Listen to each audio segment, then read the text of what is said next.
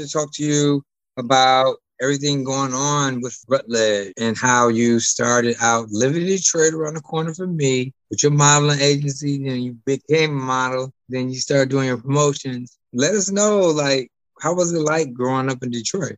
Detroit, it was particular.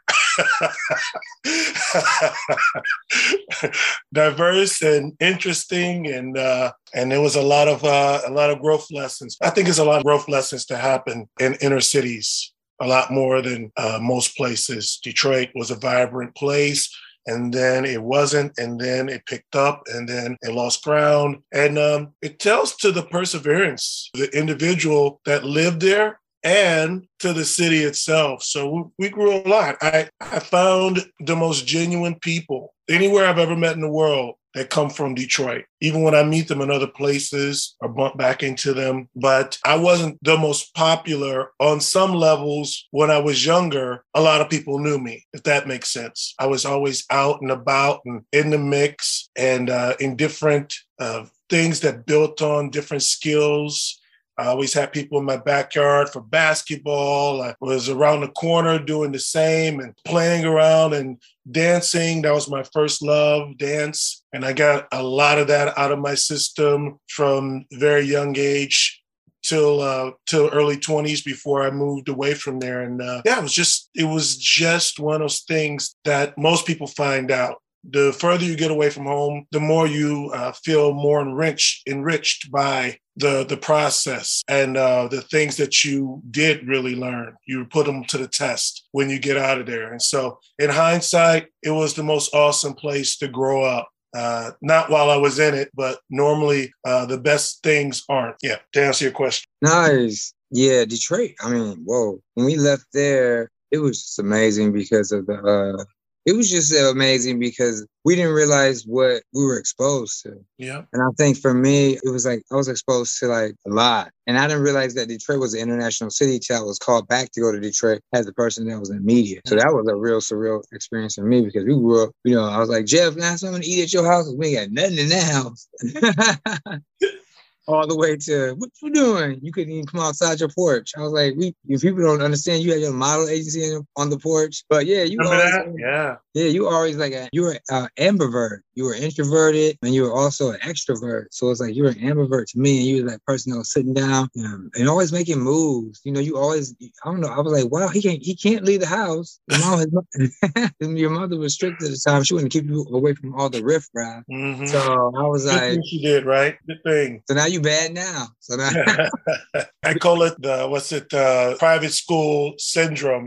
Like when you're sent away to private school and you get out, you go crazy later on because you're so confined when you're in those environments. So it doesn't leave a lot of room. So you have to get really creative. And I was blessed to have a lot of that imagination in front of me and the perseverance, the fire under my butt to kind of follow through on it, even though a lot of people around me weren't thinking about that side of it. So, yeah. And what type of creativity did you encounter? I know I mentioned the agencies that you modeled with as a kid, as well as you had your own. What ways were you creative? Like, can you elaborate on that? Yeah, of course. When I first started, I think like most people, they do it because they had some expertise in whatever they started in. I had a lot of expertise in being around people and organizing through an auxiliary that was called After School Club Connect. They did a lot of different fashion events. And I was asked, because I was so good walking on their runway and things that they were organizing to show people how to walk and things of that nature. So I had these things that I was good at. But then the creativity really comes into place in entrepreneurship where you start really addressing and becoming realistic about who you are every moment as you're growing into a position, because you never quite fit. You're like a circle in a square peg. And so you have to make sure or find a way to make sure that you as a circle are sawing out around that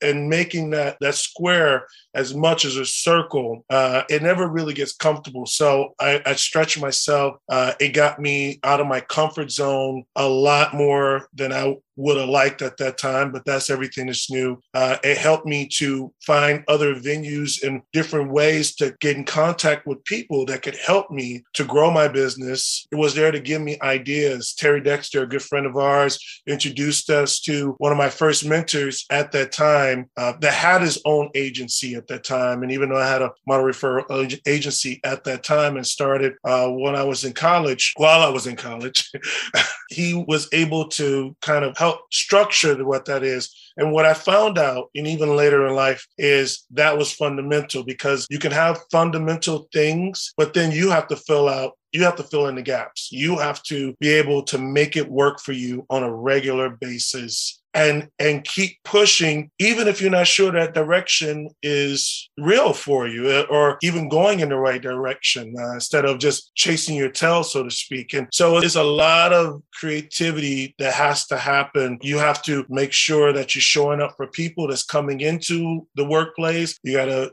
make sure you're showing up for clients that are coming to see what you have in front of that. Even I remember the flyers that we used to put together on that side of it. They weren't greatly impressive. I didn't have a lot of money to do, but I end up finding a special printer situation that I can get a lot of copies made at my mother's job. I had someone who was an art person who drew up the logo because I didn't know. So one thing led to another, but it really helped me to isolate how to get things done without having to have a lot of money or a lot of experience at the time. It was quite, you definitely get stretched. If you don't, then you're not doing entrepreneurship right. Yeah, right. Because you're like, it's a lot of work, but you have to love what you do, and have make sure it's in line with your purpose. My passion is in line with my purpose is to help others and disseminate information and be a light and to motivate and to teach. They're all in the same vicinity to me. But the great thing you spoke about, and you are so funny because I love it, and you're so right. The business model, to say the least, of the model agency is very interesting. It's very communal business, where it comes across in the beginning like that, right? But mine is 40%. It let you know. Right, them 40% fees.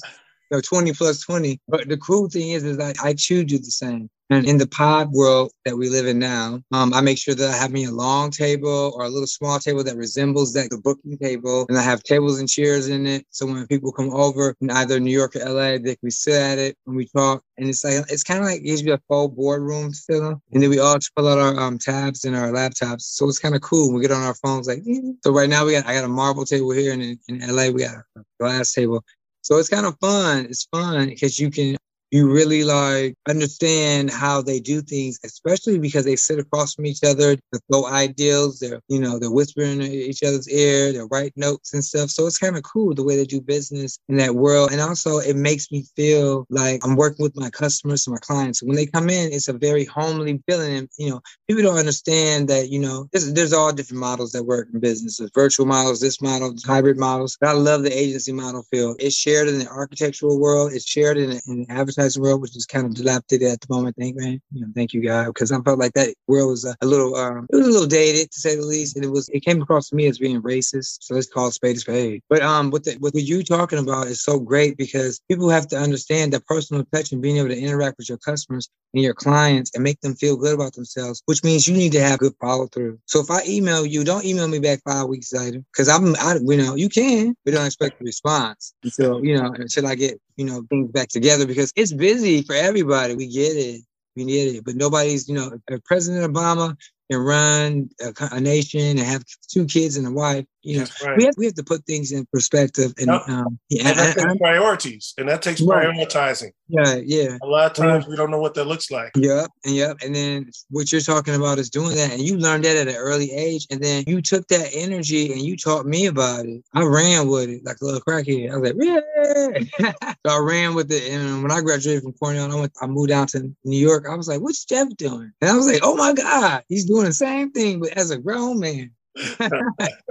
So it was Dealing with kind of people. I tell people I never realized, I thought my first love was dance when I was growing up. But yeah. really, my first You love had was Zumba people. classes. You had Zumba classes too. Let them know. I was doing all types. I was Or teaching Latin dance, salsa, merengue, salsa. bachata, b-boy, hip hop, and everything like that. I even just on Clubhouse the other day, I was reminiscing as I was relaying a story about Aaliyah, like my first last audition with Aaliyah, rest in peace, in Detroit, that was set up because I was so active in the community of dance as it was in Detroit. And I was doing other things. I was always up to something. I always think about Teddy Roosevelt, how they always said, he was always active. He was the person that came into the room and always sucked the air out of it because he was so energetic. I had a lot of energy when I was growing. You did too. I remember. You also that's why I wanted to interrupt you. And I'm so sorry for doing that because I was bagging it up conversation that we do over here. But it's kind of cool because I forgot too. People don't realize that Detroit is an international city, not just because you say that. We say that because it is across from Canada. So, when we were kids, we sneak over. First of all, we forgot to tell everybody we went to St. Andrews before Eminem, and Eminem was... While Eminem was rapping there. Right. And we before. snuck in the basement window. Because I was 14 at the time. Yeah. or less. It was so fun. And I can't believe that I watched 8 Mile and I was like, oh my God, I was in the next club. Yeah. So bad, but we were good. We had good grades sometimes, mine all the time. Yeah, and I know you went in and out with it, but I don't know. But Terry had her things and issues and trials and tribulations, which I can't wait to speak to her. But it was great because you opened my eyes. You was like, Mom, we're going to Windsor tonight. I'm like, what? But I was like, but I forget that, Detroit we go across the waters and we went to University of Windsor parties with all these girls that was beautiful because they was like from Africa, Sudanese, and Egyptian. Yeah. Oh my God. I was like, oh my God, beautiful women and beautiful. And then the hip hop club was very interesting because some nights was topless night. It was Detroit knew how to get it going. And we could legally drink movies like 18, 19. Well, I didn't start drinking until I was 22. I was always a designated driver because of that, which worked out fairly well on that side of it. Yeah, but I was always, my liquor was dance. Like I was always the first and last to get off the dance floor. They have to shut the place down. You sure did. You always did. We like, Jeff, we got to go home. It's 4 a.m. Nobody else is dancing but you and that one girl. Then the girl's feet was hurting. But I remember you took me to one of those salsa merengue classes, and I was like, who the hell is this man? Because, I was a Cranbrook Kings with Upper Bound, which is a little Upper Bound program for talented gifted kids. And I thought, I was like, okay, I got, being around the billionaire tycoons of the, General Motors, Lee Iacocca being in Grosse Pointe, Bloomfield Hills area, all that stuff intertwined. And, I thought I saw some things, but no, I did not. I didn't see everything because Jeff was like, "You going over here?" I was like, "You really rediscovered Detroit. You made me feel like you showed me parts of Detroit that I never even knew that were there. Mexican Village. It was just everywhere. South. I was like, where you going? It was just downtown. You took me to places and you helped me district the city in my mind. Mm-hmm. So when I got to go to CBE and to their headquarters where they actually, I think it was Mike Elich or something. He redid Comerica Park, all that stuff, a lot of downtown Detroit. I got to see the model. I got to see the actual business model with the it was all of us with the media outlets. And for us, I was about to throw up because I'm like, Jeff said this was gonna happen. Arthur Jeff Rutledge. Even David in the middle of there. Yep, you told me that. And you said this is gonna be the arts area, and I was like, oh, lies. And I was like, no, lies. For sure. I think it's coming. It's coming. Everybody's like, sure it is. It did come. One time out, so happy that your mom, she locked you in that house because when you got out, you knew everywhere to go. Yeah, I knew everywhere to go. You were near Wayne State area. You were near Cass Tech corridors. There were places in Detroit that I was like, whoa, this is like New York. So it was like, you really did. Now I'm thinking about it. And you were always going to these places that were very inviting, multicultural, diversity. We got kicked out running across the street going across 8 Mile. I remember getting kicked out because I was trying to go to Dairy Queen. Oh, right. Yeah. And then going to Ham traffic, they was running me out of there. And then, like I said, and then fast forward, I'm looking at models of the city. Then fast forward, I'm going to the unveiling of the city where they redid, they had filtration in the water. You know how dirty that water was in the river. Now they filtrated it. The boardwalk is miles and miles and miles. Like, it's ruthless. The Quinter Cut. I mean, I love that city. I didn't even know, I was just rediscovering it. What do you call it? The farmers market. That was beautiful to see that with all the artwork and all the murals that are done by international artists. So you were one of the forward thinkers, and people don't understand that you do make a difference because you were showing people, you were like a tour guide for people in Detroit that were from Detroit. I carried that well into my life, into when I moved to that hospitality side. I do think that you can learn it. I think that, again, it fell into that talent that I had, this exploratory nature in me. I'm always explorative. I'm stepping into new places. I'm taking on the nuances of those places and the nuance of the people. And I was always eclectic, even like in, high school, I started, my style was very in that side of it. I was a risk taker when it came to fashion, when it came to, I didn't need to be around a lot of popular people or kids when I was in school. We had our own, clique, in middle school, by the time, I got to Pershing, I had, Aton and Sherman, I'm saying, that was around, like there was an extension of the Nolans middle school, side of it. And they were about it. Charles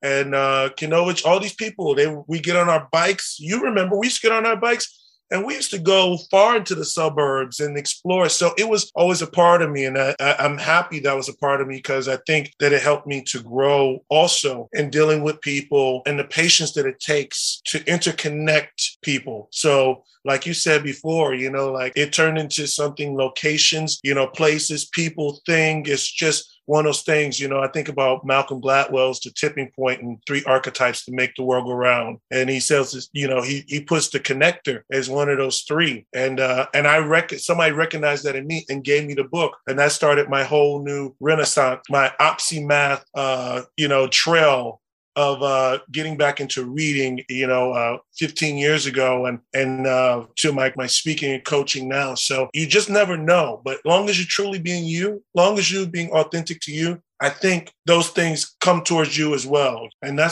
had, like I said, great friends like you. Like I said, I always tell people I wouldn't be here in living out my life in New York the way that I have until you actually presented that to me. So I always want to give you to thank you and thank God for putting that into your head.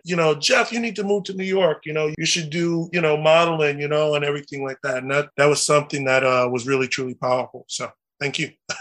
Oh yeah. Because I was like, this is crazy out here. I was like, this is kind of fun. I was going because I was like, okay, I know Detroit was fun because the infrastructure of Detroit was lit. People don't really understand that the Sears building, the Thanksgiving parade, all that stuff. It's like, yo, they lied to y'all. Royal Oak was the bomb before, right? Yeah. Yeah, Royal Oak. We were there a lot. Rochester, all those places. Southfield. And as we got older, I met a young lady named Ashley Noel, and I met her at supper clubs. I was doing parties and events with BNG and stuff. Fast forward, and then she went, and I was like, "What?" Now she's working at the CBE office, and that was the office that I went to. It's like full circle moment for me all the time, and it's just great. But yeah, for you, it was just so cool because you taught me a lot about being resourceful, and also I'm just watching you, I learned that, I understand how he do this. It was really like you was just very poised, and you remind me of your mama Eva, but you did it from the male point of view. Mm-hmm. Very calm and collective, very stylish guy. He was praying for me. Right. But I think that's so awesome because you were so in tune with yourself. You were a little businessman, and then I feel like I became like this little businessman, and so people was like, "Who the hell are they?" Well, we're little businessmen who happen to be businessmen. But they were like, damn, these are Black people that happen to be businessmen and models. Yes, that's what we are, but I'm a business person first. And that's who we were. We were there. I was the president of the National Honor Society, president of this, vice president of student government. I went from Pershing to King High School. That was like going to a neighborhood school, being in the honors track. And fast forward, the last 2 years, I went to King High School, which is like more of a magnet school with all these different programs. So it was like a lot of things going on, and then we were being exposed to. I didn't know about Indian Village and all that stuff until I went over to that area of town, bro. So I didn't know about all that. I knew about Grosse Pointe, but I didn't know about the mansions. So when I moved over by Jefferson, I moved to Jefferson and Connors, and over there is by the waterfront. The Fisher Mansion was over there. I got to go and jog back and forth as a kid. It was amazing to be able to see those types of homes and those mansions with those speedboats that drive up in your backyard.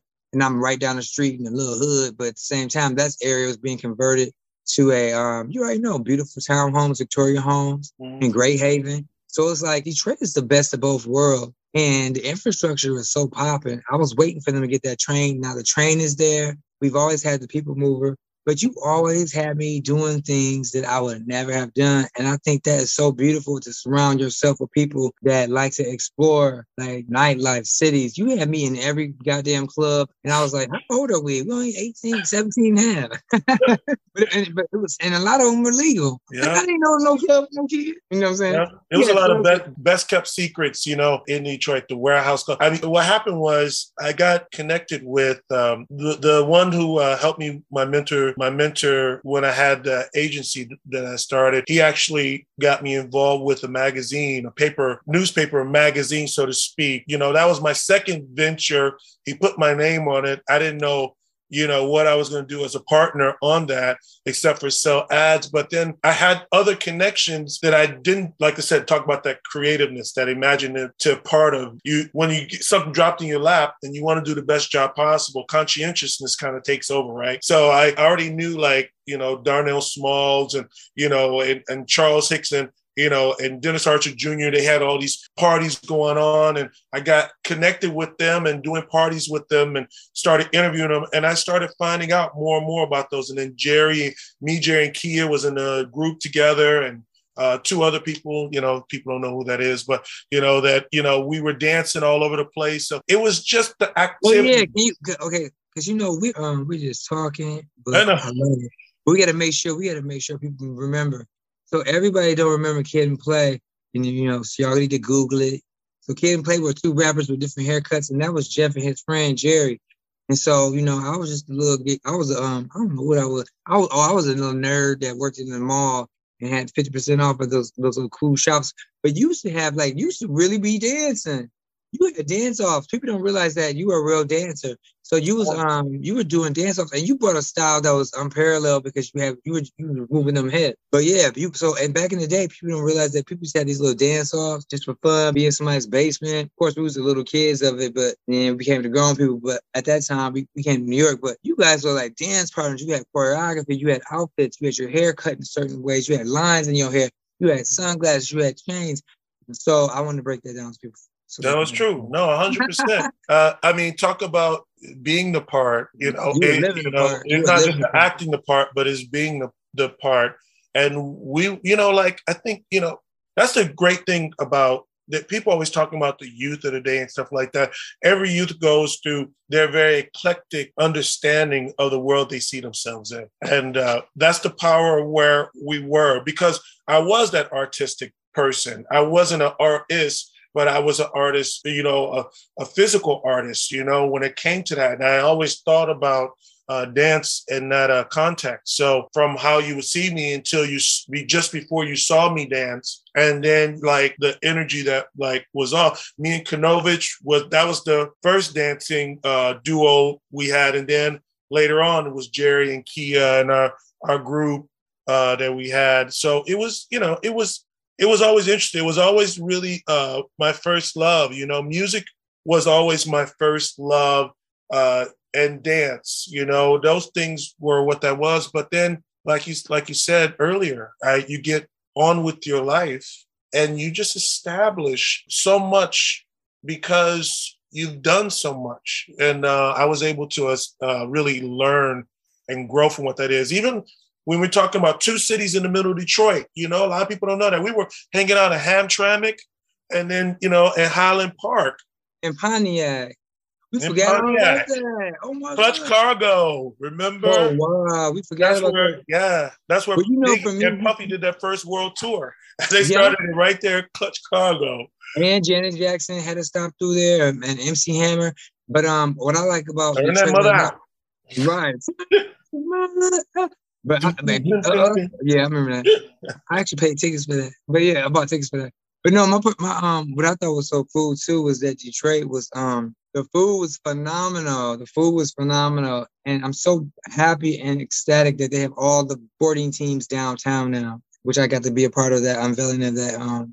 After my father passed away, Joe Louis Arena was a meeting point for us, but then now they have the Detroit complex downtown, and I think the basketball plays on the court, and then there's ice underneath.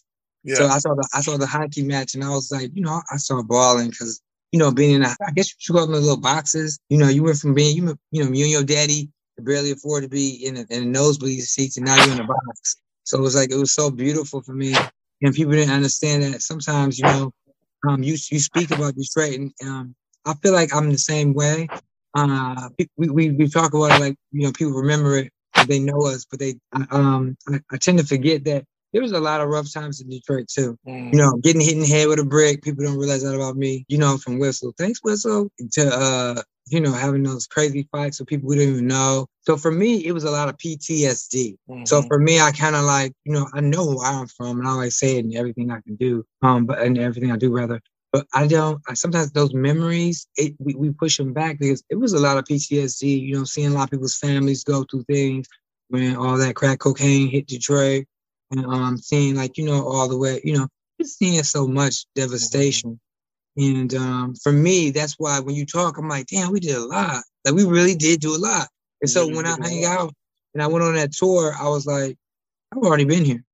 But me and you both know when you live in Detroit, you live on the east side, you always on the east side. You live on the west side, you always on the west side. You might go downtown for a cultural event, but you ain't really doing it all. But That was the only crazy one that went on the west side too. On the south side. I went to school on the south side with the Mexican gangs. We had Mexican but I went to school over there too. Remember, I was at Randolph Technical Center. So that was, right behind the other affluent high school at that time, Renaissance. Yeah. I had friendships that I had made over there. Plus the first parts of before I started the agency, the mentorship that I had, that was on the west side. My private school, I was in private school from first grade through sixth grade. That was probably just about sixth grade. My sixth grade time is probably right around the time we realized we lived around the corner from each other. I was at a private school on the west side that was a Black-owned private school called MICD, Michigan Institute for Child Development. Even though it sounds like a retarded name, it's like it was really culturally advanced with a principal, Rosalind Murray, who really was just future forward thinking and had great ties to Conyers at that time, that really had like 3 schools all over the city and stuff like that. And it was the first time that I learned ballet at first grade, took karate at second grade. Hold on one second, because I want people to know John. You talking about John Connors? John Connors. That was our mayor of Detroit. He had a long run. So go ahead, continue, because I know people were saying, "What are you talking about, Connor?" Connors. Yeah, John Conyers. Yeah, and then he stepped into the Senate. He was a senator then after, right? Governor or senator? What? Yeah. He had a long career. Representative, something like that. Yeah, but but it was just so many things that added up. So like my mother wanted me to be well-versed, even though she kept me in the house a lot. But she did put me in spaces where I could get cultivated and cultured from where I was very young. Won my first chess tournament, third grade, in the school, and all these type of things. It was just things they were putting in. French was my second grade part of, had French my second grade class for like 3 months, like they were really culturally putting me in a space. And I tell people, I decided that I wanted to see the rest of the world in 7th grade at Nolan. My teacher, Miss Bledsoe, I don't know if you remember Miss Bledsoe, the geography teacher. And that's where I saw the world for the first time. And I said, one day I'm going to travel the world, and that she made it beautiful. So teachers do have the power. She did. She sure did. And every time I went back home to Detroit until she stopped working there, I used to go back to both King. I went back to Nolan a couple of times, but really more so Golightly Education Center. I went to a lot of times, but oh, you were at Golightly. I didn't know that. Okay. Yeah, I went to Golightly. You're the other one. I was at Randolph. You were at Golightly. I was in Golightly. So Golightly was people don't realize that Detroit has a special program. So my mom and my dad, they linked on my grandfather's name, Joseph Lard, God bless his heart, civil rights guy, as well as Rivers, Conyers, all those politicians and moguls in Detroit that were rebuilding our city. And of course, some people had a lot to say about the way they did it. I don't care. I just feel like Detroit didn't have no streetlights. Nobody gave a fuck about it, so they made it happen. So I feel like as a little kid growing up in Detroit, you need streetlights for a myriad of reasons. One of which you want to be able to see. You want people to see you when they cross the street, because me and you both know a lot of our pets have been hit. A lot of us were hit. You already know streetlights are very important. So you should know what you're running away from, at least. Yes. So people don't understand. If you don't see everything people say about Detroit is true, and everything they don't say about Detroit is true. And that's why it's so amazing to meet people like yourself, and just to be a pioneer, because I look at us as being pioneers. We're trying to charter, we're going to uncharted territories. So I know for you went to the modeling industry. You work with Boss Models, which was straight editorial. You was working with Calvin. You were working with all these top bookers. It was so great, and you were doing editorial. And I got to meet Amira before she became Amira. That pretty girl. I was like, oh my God. She was like 5'11" and a half. She was in the Change Clothes video. And I was just like, oh my God, I loved her. She was such a fucking pimp. And then I got to see you next to her. And I just love the energy of what they were trying to do at one point. I forgot his name, the gentleman. Too bad they didn't pay a lot of people. Yeah. But, got a lot of work. But that was the other booker. I think I don't know if he passed away or not. Nigel Pembroke? Yes, Nigel. But did he pass away? He might. I think he's over at. Well, I don't even know if that's still open. I know Red was around. Red Model Agency, but I think he might start up another agency now. But in any case, yeah, I think he's still around. Okay. Yeah, because a lot of people. I don't know. I heard. What about Calvin, the photographer? What about him? Yeah, he passed. Rest in peace. Yes, Calvin. I'm so sorry. Yeah, Calvin French. Yeah, I love him. Him and Nigel. Yeah. Him and Nigel were so amazing. They made you feel. I mean, I don't know if they're in charge of the administration. I don't think they were entirely. Because Top booker and head of the international connections or affairs for them. So Calvin French handled the international booking side. That's his forte. He was known all over the world on that side. Nigel he wasn't the head booker, but John Babin was the head booker over there.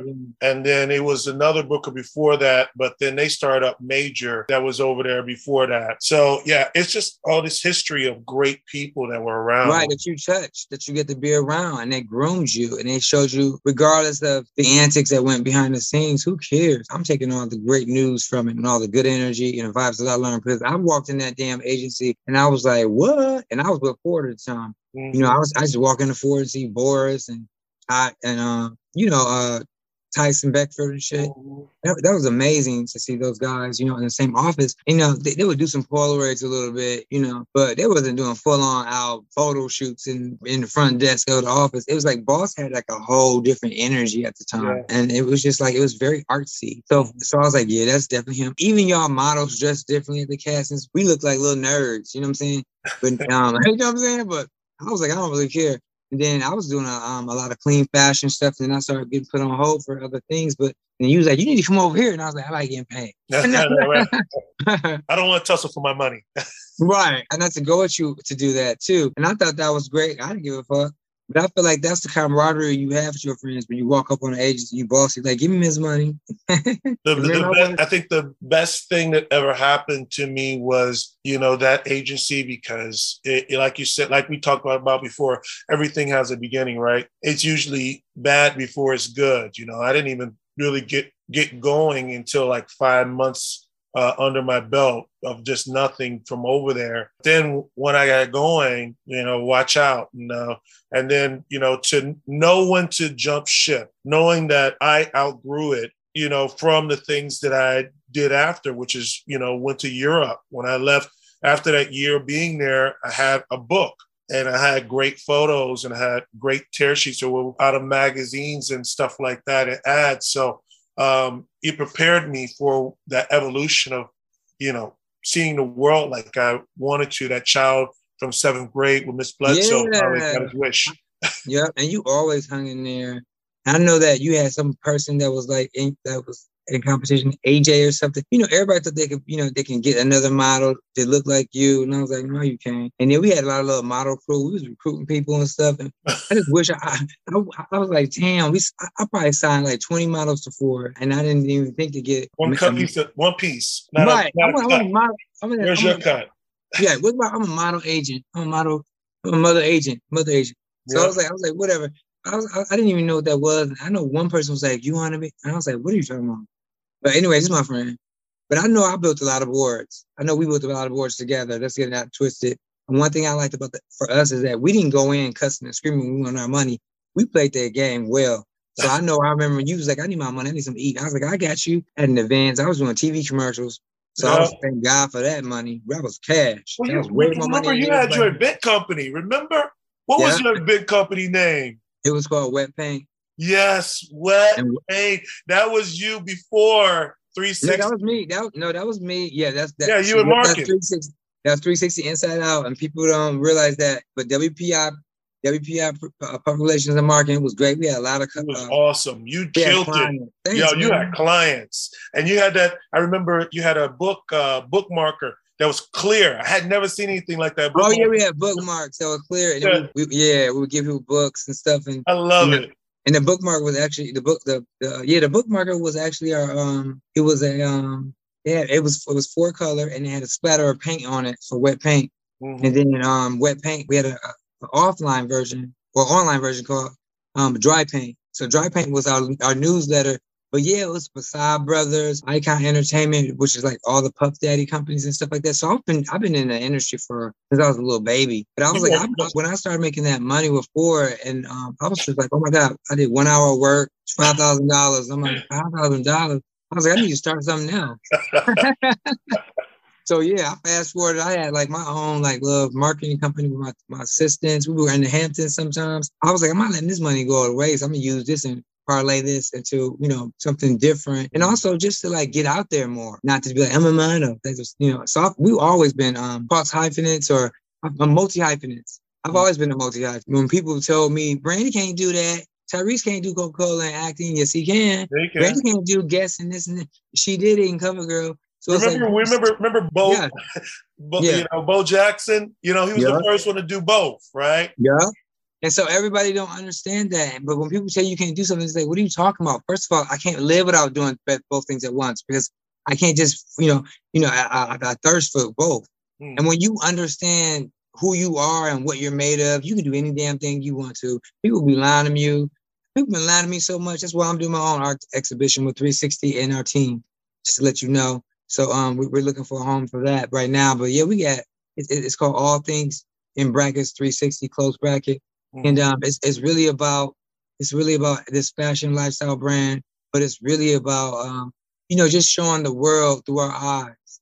It's rustic, it's futuristic, but it's colorful and it's in your face, and it's everything from bikes, e-bikes to you already know they're pimped out, to Swarovski crystal bottles, to these skateboards behind me. This is part of the exhibition that Yep, we I did. see the long roaches. Yeah. Yeah, they little roaches. They're my little roaches. I gotta have my roaches around here. All the way to just showcasing how we do a lot of books. We have books on Barnes and Nobles, all the way to Amazon. So, publishing is a very tricky world. Once you learn how to do it, it's just a beast to understand. There is no publishing course or management groups or that teach you how to do it or training sessions. You have to do it yourself. You learn on your own, and it's very scary. And it's very hard, and it's a lot of pains and heartaches and blood, sweat, and tears, and it still is. But one thing's for sure is I love it. I love the knowledge that I can drop on my friends and be able to network with people and be a connector. And then I saw that with you too doing your event. You were a connector. I was like, oh my God, I love him. And you were like connecting. So wasn't it amazing? How did you really get involved in that? Like we were partying, and then one day I was like, what is Jeff doing at the gate?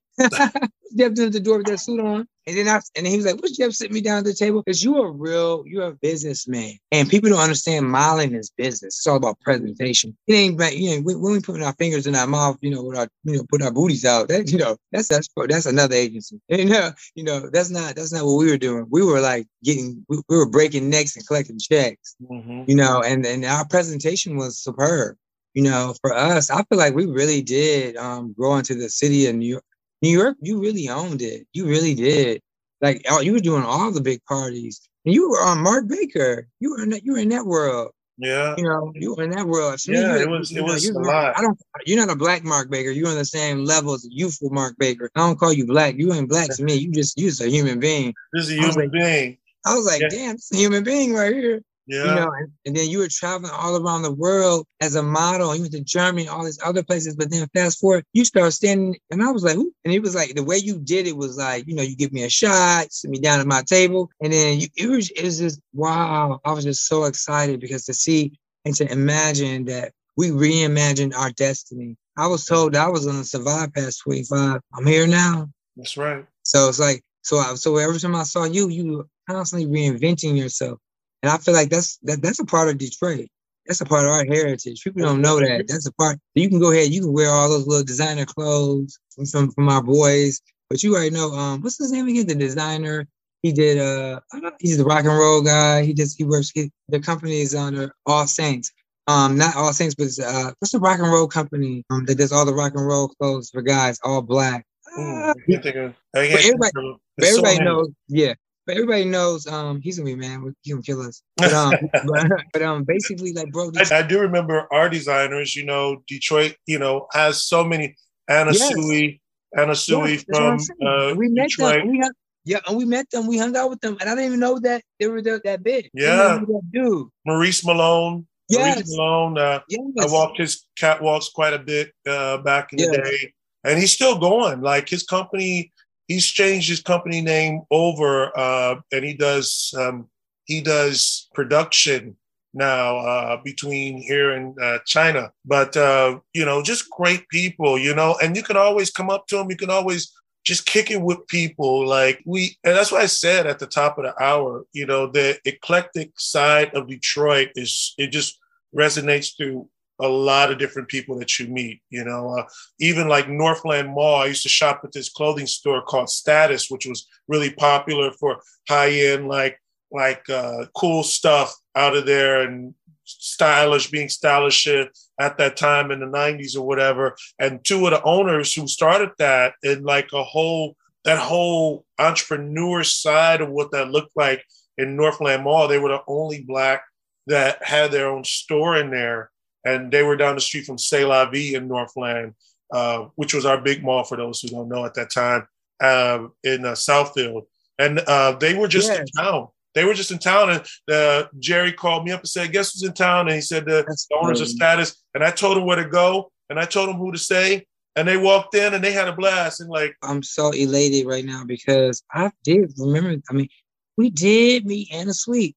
She used to tell us we had a nice style. We were like, we look bummy, but we really did. I looked in the mirror one day. I saw pictures too. And we really did know how to. But people in Detroit can dress their ass off. People don't understand that. Like, we have swag. It's, swag. East side versus west side swag. and then you mix it up together. I feel like we was mixing our swags up. People say, oh, we were like, yeah, we were still giving you, international swag. We were wearing turtlenecks. We were doing a lot of cool We were doing our stuff. Turtlenecks with stripes and shit. You have to. Detroit was a very stylish city. That's why. It was really. I was going to other cities. I had been to other cities, and I had like DC down to Hampton Roads to Virginia, all this parts in between, all the way to Virginia Beach, Chicago. And every place that I went, I was always the most stylish when I came to visit. Yeah. It was crazy. But then again, you were also submerged in a culture that people didn't know about, but they knew was there. They knew it was there. And the reason why it was there is because you got a lot of tycoons that live in Detroit that run those auto factories and those auto companies. And like, Tracy Reese was there, Anna Sweet was there, John Varvatos. Yeah. And we've been in parties with John. We hung out. I didn't even know who he was. I walked with John. I walked for, went to the castings for. And Julie Pincus, Ruth Allerschnee. I mean, we were in parties with all these people as little kids, and it was like, I love your top. I love their style. I'm like, why? Why not? Because we were like, we didn't give up care. We were like, we're going to be ourselves. And you gave me and Terry the power to really be ourselves. And Terry, she has her own road, but she was really closing herself in. We was like, no, you can do this. And then Terry was like, you can do this too. Yeah. I mean, we were doing the best we can because, you've been traumatized by your goddamn community. People hating on you because they're not used to seeing kids with straight nose or a dark-skinned guy that don't talk. Like, it was just, we were not stereotypical kids, and people were just in shock. Just because you look one way, don't mean you're supposed to act that way. It's childish. And Terry had a 4 or 5 octave voice. It was amazing to see. Terry Dexter we're talking about. Yes, Terry Dexter. Tell people know. It was just so amazing to be around you guys and go support you guys. And then you guys would be like, Vaughn, we over here. And I'll run over there. It was so fun. And it really helped me reopen my shell because I am an observer and I'm a very quiet person at times. But I was just like, wow. So yeah, I'm just so happy and blessed. But yeah, you did all that for us. And then you told me about that young lady, Keisha and Jerry. And Keisha at one point was modeling, and you guys took me to these goddamn trunk shows. I was like, what the hell is that? It was like a whole nother lifestyle and life that was in that city. And then you continued it on from New York and traveling abroad with your modeling and stuff, and you came back, and I was like, who the hell is this person? And then you were standing places, and you were giving me like international vice president of concierge services, also a managing partner. Thank you. So it was like, but the people don't understand that type of level of customer service is unparalleled. And it's the same thing I was telling people the other day. One of my friends was yelling at me, why you can't write that? I said it was done by accident because we had a copy editor write something and had to retract a statement, right? Mm-hmm. It's not the end all, because you know what? I don't argue with people on the phone. I say, yes, change, pull that story. We're going to make an amendment. Thank you. Bye. Bye. Because you don't argue with people, especially when things are, devastating, like a death or sudden death or anything going. I don't argue with people unless, it's professionally done where, that's called, I'm going to give you the